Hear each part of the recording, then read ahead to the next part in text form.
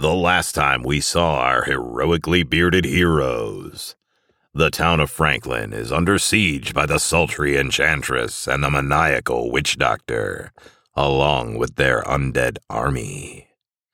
The heroes devise a plan to rid Franklin of this ominous occupation. The gunslinger, the barkeep, and the distiller sneak into town and rendezvous with the roaster, acquiring a pair of horses and a wagon. Captain Crimson and the scribe are bringing the Mystic Wave around to the docks, preparing to bombard them with the ship's heavy cannons. The witch doctor, enraged by their sudden intrusion, responds to the attack himself. With all the commotion about, one might wonder, what happened to the other heroes? Dr. Wolf winces as the shells rattle violently as the Mystic Wave's forward cannon pounds the unsuspecting undead. The hero and the marksman are sitting in what used to be a dining room.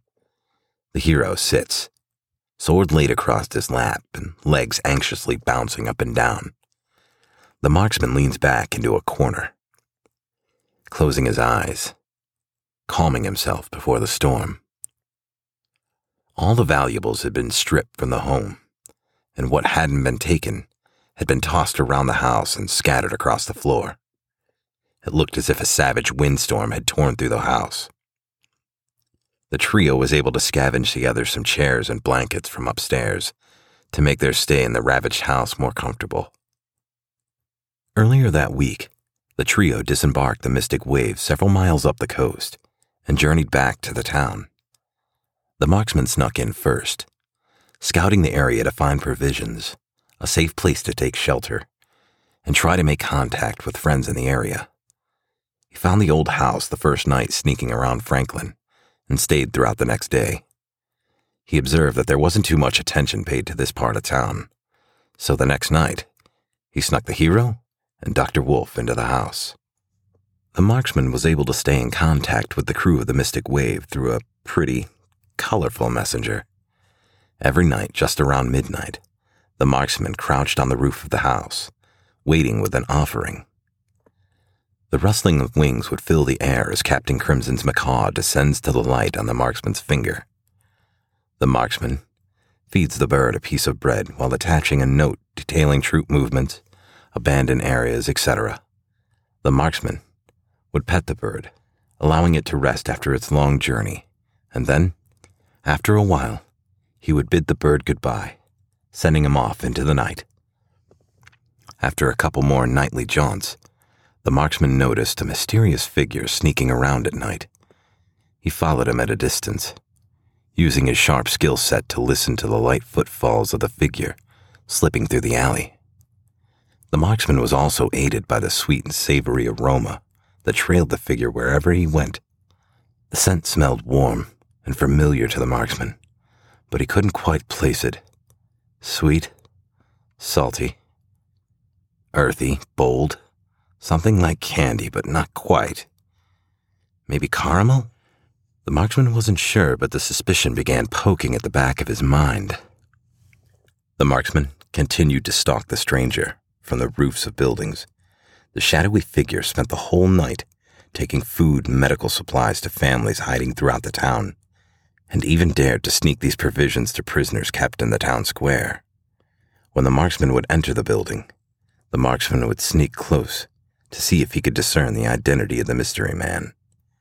His voice was a bright but firm timbre, reassuring the citizens that they would be okay.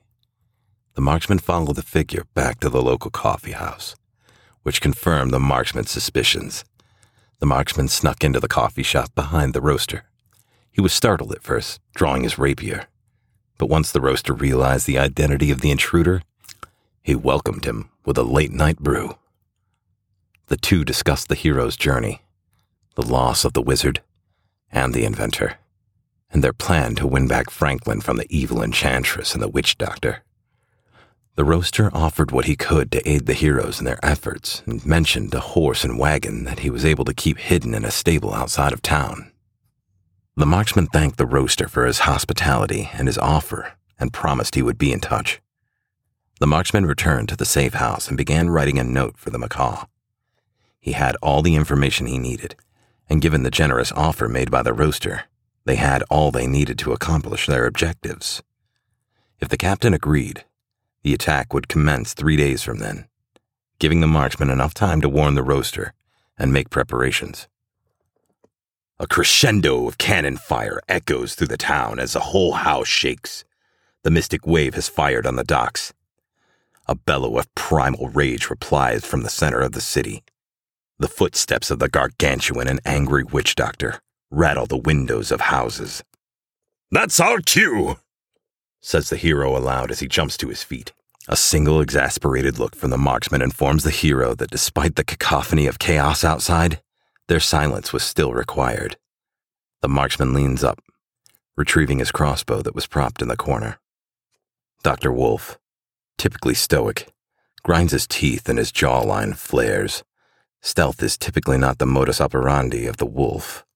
However, Dr. Wolf could be subtle if the situation called for it, as this did.